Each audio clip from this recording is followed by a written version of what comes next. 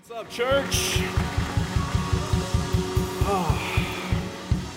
As Pastor Eddie said, my name is Joey. I'm the student ministry director here at Grace. And the last few weeks, we've been walking through the 4th chapter of the book of 1 Thessalonians. At the beginning of the chapter, we were talking about sanctification and how it is God's will for us to be sanctified. Last week, we talked about how we have to live in awe. Right? We have to accept Christ. We have to walk in a manner according to the gospel, and we have to encourage others as we go because the day of the rapture is drawing near.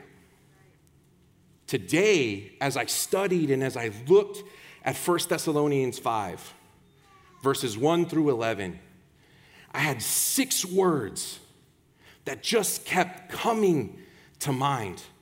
6 words. And I'm not going to lie to you, church. These 6 words are scary. If you're a kid in the audience, you can totally relate. If you were a kid at any point in time, these 6 words may still send shivers down your spine. I know they do for me. Are you guys ready? These 6 words are wait until your father gets home. Don't laugh. Like I said, those 6 words still haunt me to this day.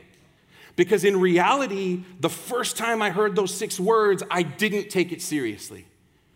I had totally messed up. As a 5-year-old, I remember it like it was yesterday. I asked my mom for a candy. She said no. I took it anyways. When she found out in the car, there it was. Wait till your father gets home. And she was like Van Damme about it, like no emotion at all. And I, in my infinite wisdom as a little kid, brushed those 6 words off like they meant nothing. I had never experienced what's on the other side of those 6 words. So, yeah, right, whatever. What's Dad gonna do? Well, Dad got home. And I got in trouble. And after that, I did everything I could to make sure I never heard those 6 words again. And it was only because of that first experience that I was able to look back at those 6 words and realize I need to live and act and behave differently because I don't want to see those again. And we do that a lot in life.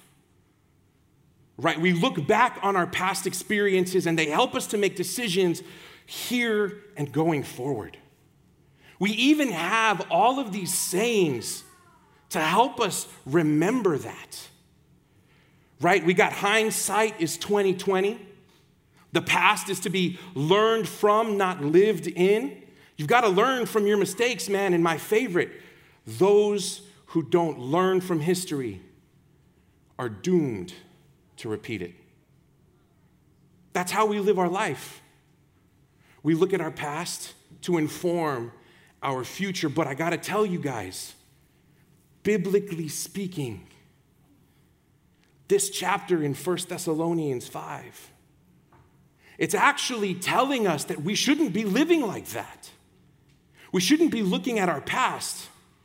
We should be looking to something God has promised in the future to inform how we live right now. See, the passage that we're going to be looking at today is going to be talking about this event called the Day of the Lord. The Day of the Lord, this event that Paul is pointing us towards, it's a big, big deal because it is the fulfillment of God's promises. And we should be looking forward to this event, and it should change the way that we live right now. Today, as we look at this event, as we look at the Day of the Lord, I want you guys to pay special attention to a few things that we're going to talk about. We're going to talk about what it is, when it's happening, and what we have to do. Right? We're going to be talking about what it is, when it's happening, and what we as believers are called to do. So if you have your Bibles with you, open it up to 1 Thessalonians 5, verses 1 through 11. We're going to walk through these verses and talk through all of the things that Paul has for us to know. He starts off in 1 Thessalonians 5:1 by saying, "Now concerning the times and the seasons, brothers, you have no need for anything to be written to you."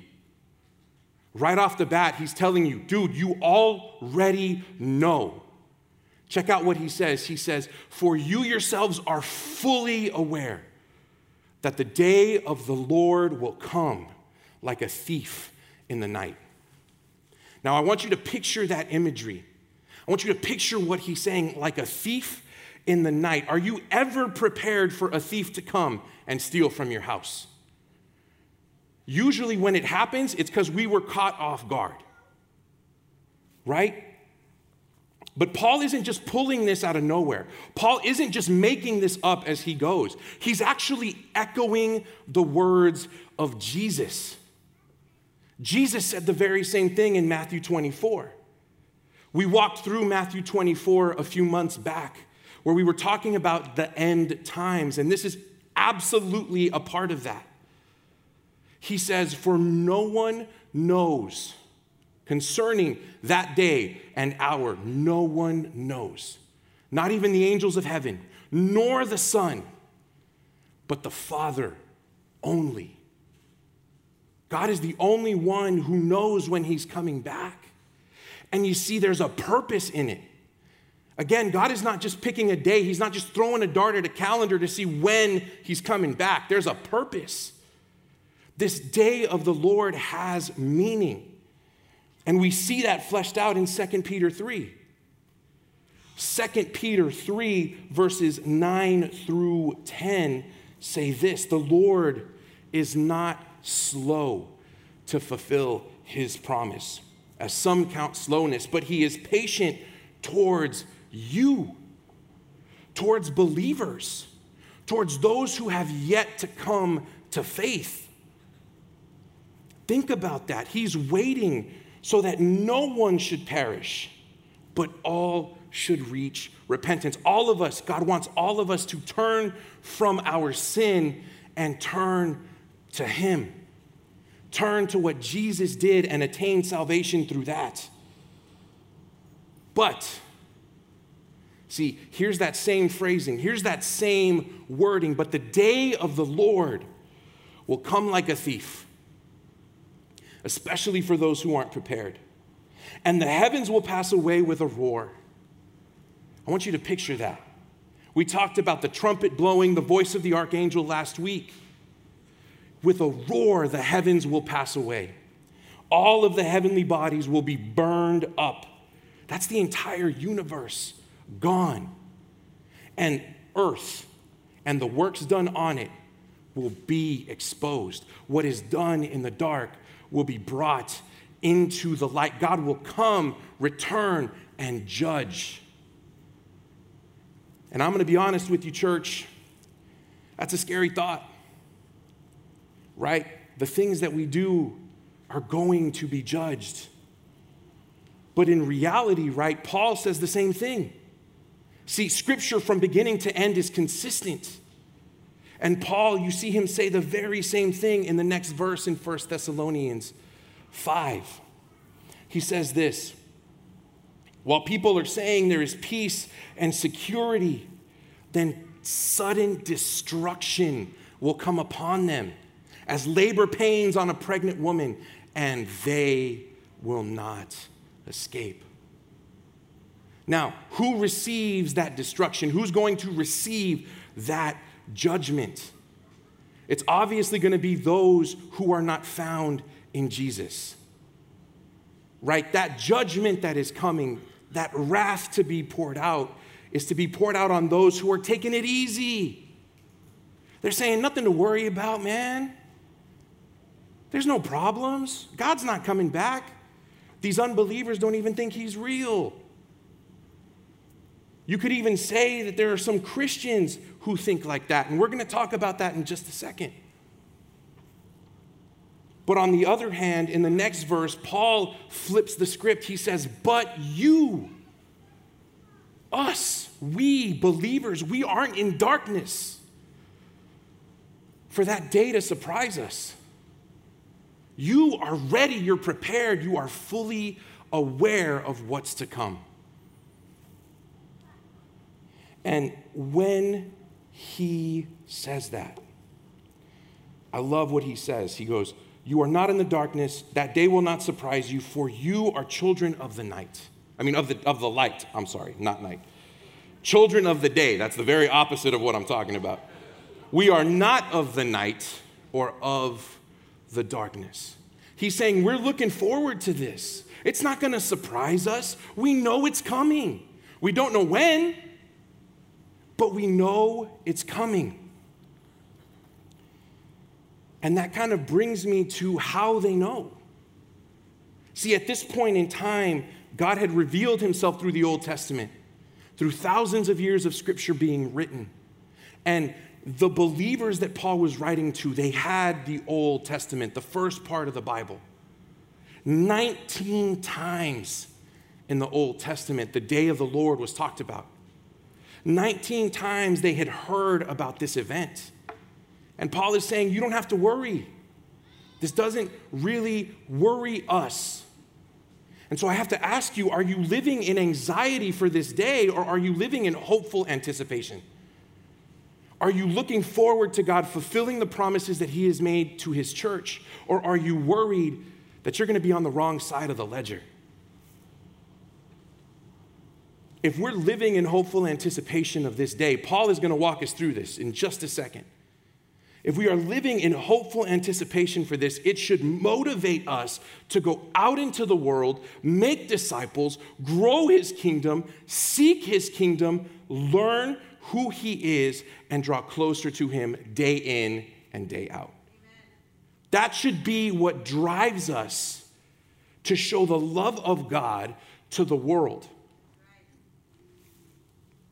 Last week, we talked about living in awe.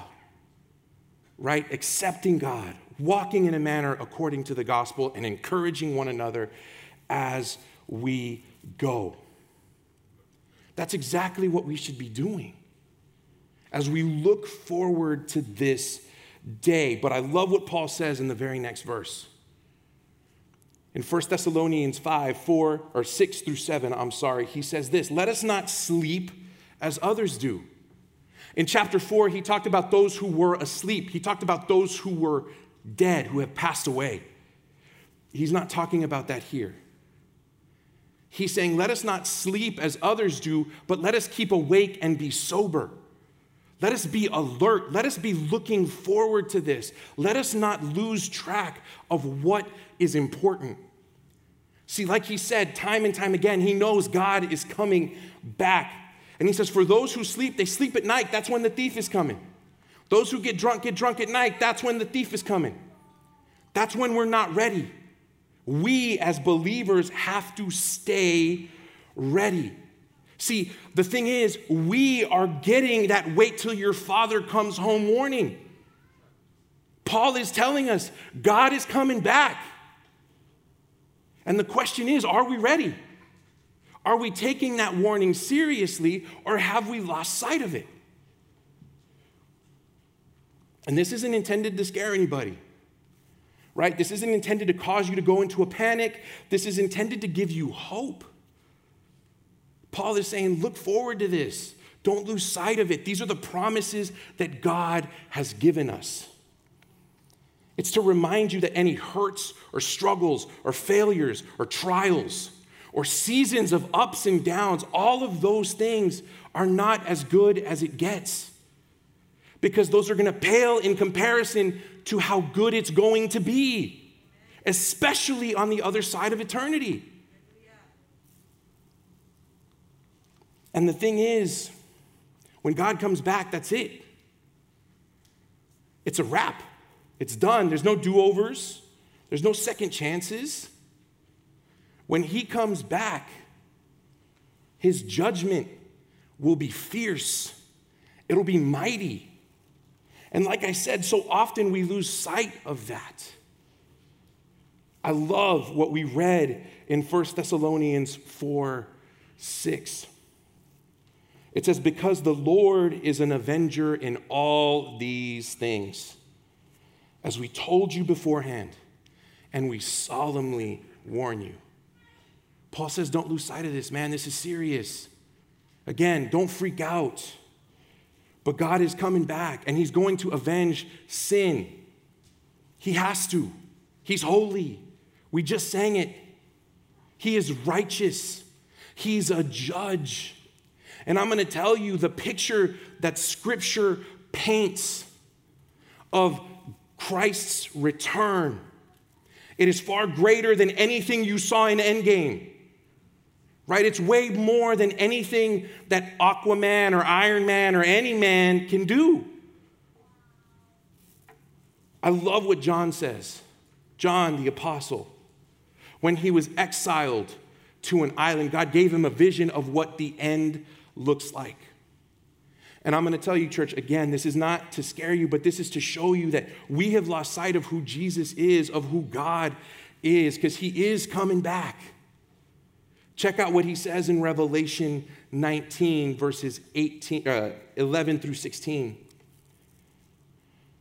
He says, "Then I saw heaven opened, and behold, a white horse. The one sitting on it called Faithful and True. And he, in his righteousness, he judges and makes war." Is that the Jesus you picture? Is that the Jesus you know? Because that's the Jesus Scripture reveals. His eyes are like a flame of fire, and on his head are many diadems. He has a name written on him that no one knows but himself. He is clothed in a robe, dipped in blood, and the name which he is called is the Word of God. From his mouth comes a sharp sword used to strike down the nations, and he will rule them like a rod of iron. This language is insanely amazing. He will tread the winepress of the fury of the wrath of God the Almighty. See, yes, God is love, but in his holiness, he also has to judge sin. He hates the sin that separates us from him. And on his robe, on his thigh, he has a name written on it: King of Kings and Lord of Lords. Picture that, church. The sky opening up, Christ returning, coming again to judge the sin of this world. See, do you realize that that's happening, that that's going to be that future event? That's what motivates us again to live for him. So I ask you, are you waiting in anticipation for this event? Are you waiting in hopeful anticipation or anxiety?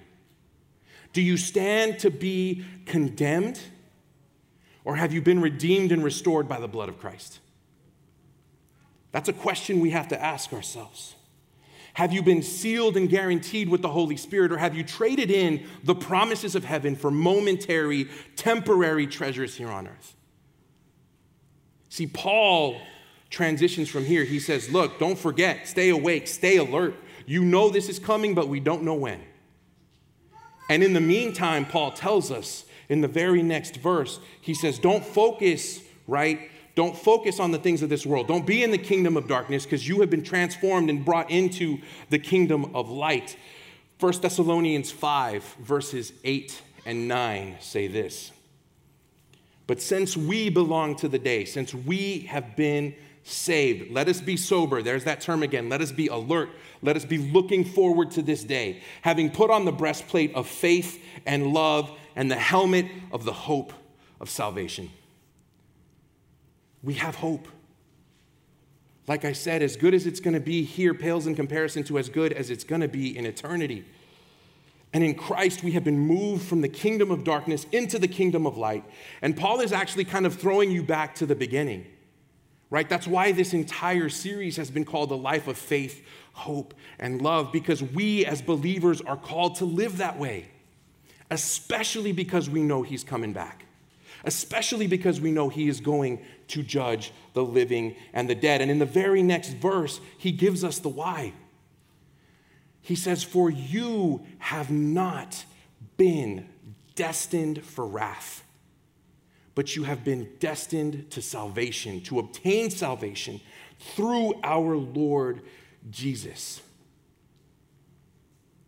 who died for us, so that whether we are awake or asleep, we might live in him. We weren't destined for wrath, because the wrath that was supposed to be given to us, the judgment for our sin, is not going to be placed on us. It was already placed on Jesus at the cross. God already poured out his wrath for those who believe on his Son. And because of his death, his substitutionary death in place of us, we are not fearing the judgment to come. But what does that mean? Is that it? Do I get to kick back? Do I not have to worry about doing anything anymore? Absolutely not. Right? At the very end of these verses, Paul gives us the same warning he gave us at the end of chapter 4. Or not warning, I'm sorry, the same instruction. He says, therefore, encourage one another. This is 1 Thessalonians 5:11. Encourage one another and build each other up just as you are doing. He has called us to live a life of faith, of hope, of love. Our faith in Christ has redeemed us, restored us. It purchased us back to a relationship with the Father, where we can pray to him, where we can seek his wisdom, where we can learn about who he is and how he loves us and share it with the world. Our love is going to be shown to others in times of desperation, in times of need, even if it costs us. Because the love that we were shown cost Christ his life. And thank God he was resurrected 3 days later. And thank God that through faith in him, we can be saved. Our hope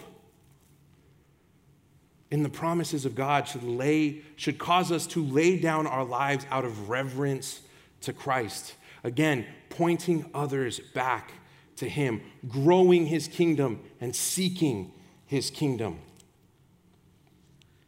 And that brings me to my sermon point for you guys, church.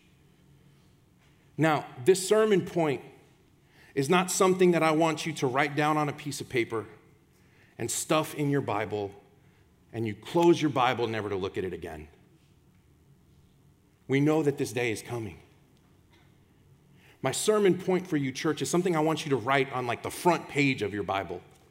Something you're going to see on a day in and day out basis. If you got to stick it to a mirror, stick it to a mirror, because we are called to evaluate our lives, to check to see if we are living in a manner according to the gospel. So the question I have for you, your sermon point for today, is not something I want you to just store away and never look at again. But it's, are you living a life of faith where you seek after God and trust God, where you've repented and believed in Christ as your Savior? Are you living a life of hope,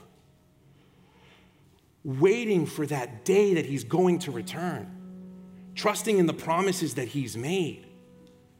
Are you loving God and loving others as yourself? Or are you doing the very opposite? Are you living a life of fear? See, fear is the opposite of faith.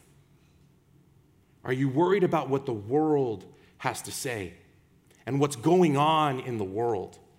Are you not trusting in what God has promised? Are you living a life of anxiety? Thinking about that wrath to come, Hebrews 10 says that if we do not have that sacrifice made for us, that all we have is a fearful expectation of judgment. That's Hebrews 10. Am I living a life of selfishness? If I'm not loving God and loving others, the only person that I can love is myself. Am I working so hard to control events around me that honestly I can't control? Am I working so hard to be good enough because I don't believe that what God did is good enough? See, if we are living in light of the day of the Lord, if we are living in alertness, looking forward to it, church, my prayer is that we're in that first part of the question, not the second. My prayer is that we are living a life of faith, hope, and love.